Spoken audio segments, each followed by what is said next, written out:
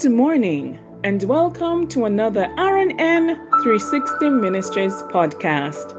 This morning's devotional reading comes to us from Joshua 5, verse 12, and I will be reading from the New King James Version, and it reads, Then the manna ceased on the day after they had eaten the produce of the land. And the children of Israel no longer had manna, but they ate the food of the land of Canaan that year. For 40 years in the wilderness, the Israelites relied upon God's supernatural provision of manna for their survival every day. But they didn't realize the manna was only a temporary provision. They were satisfied with something to eat. But friends, God wasn't satisfied.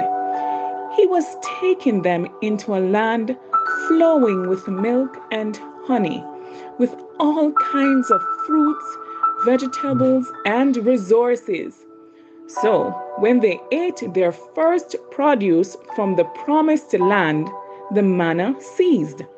I can hear them crying out, God, what's happening? But God was saying, from now on, I am bringing you into abundance. Friends, when something ceases in your life, a friend walks away or a job ends, it's not the time to get discouraged. God never removes something unless He has something better coming. If He didn't stop certain things, we would never get out of our comfort zone.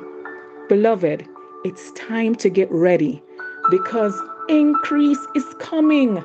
Greater provision is on the way, and God is about to take you where you can't go on your own. Let us pray. Father, thank you for all the ways you provide for me every day.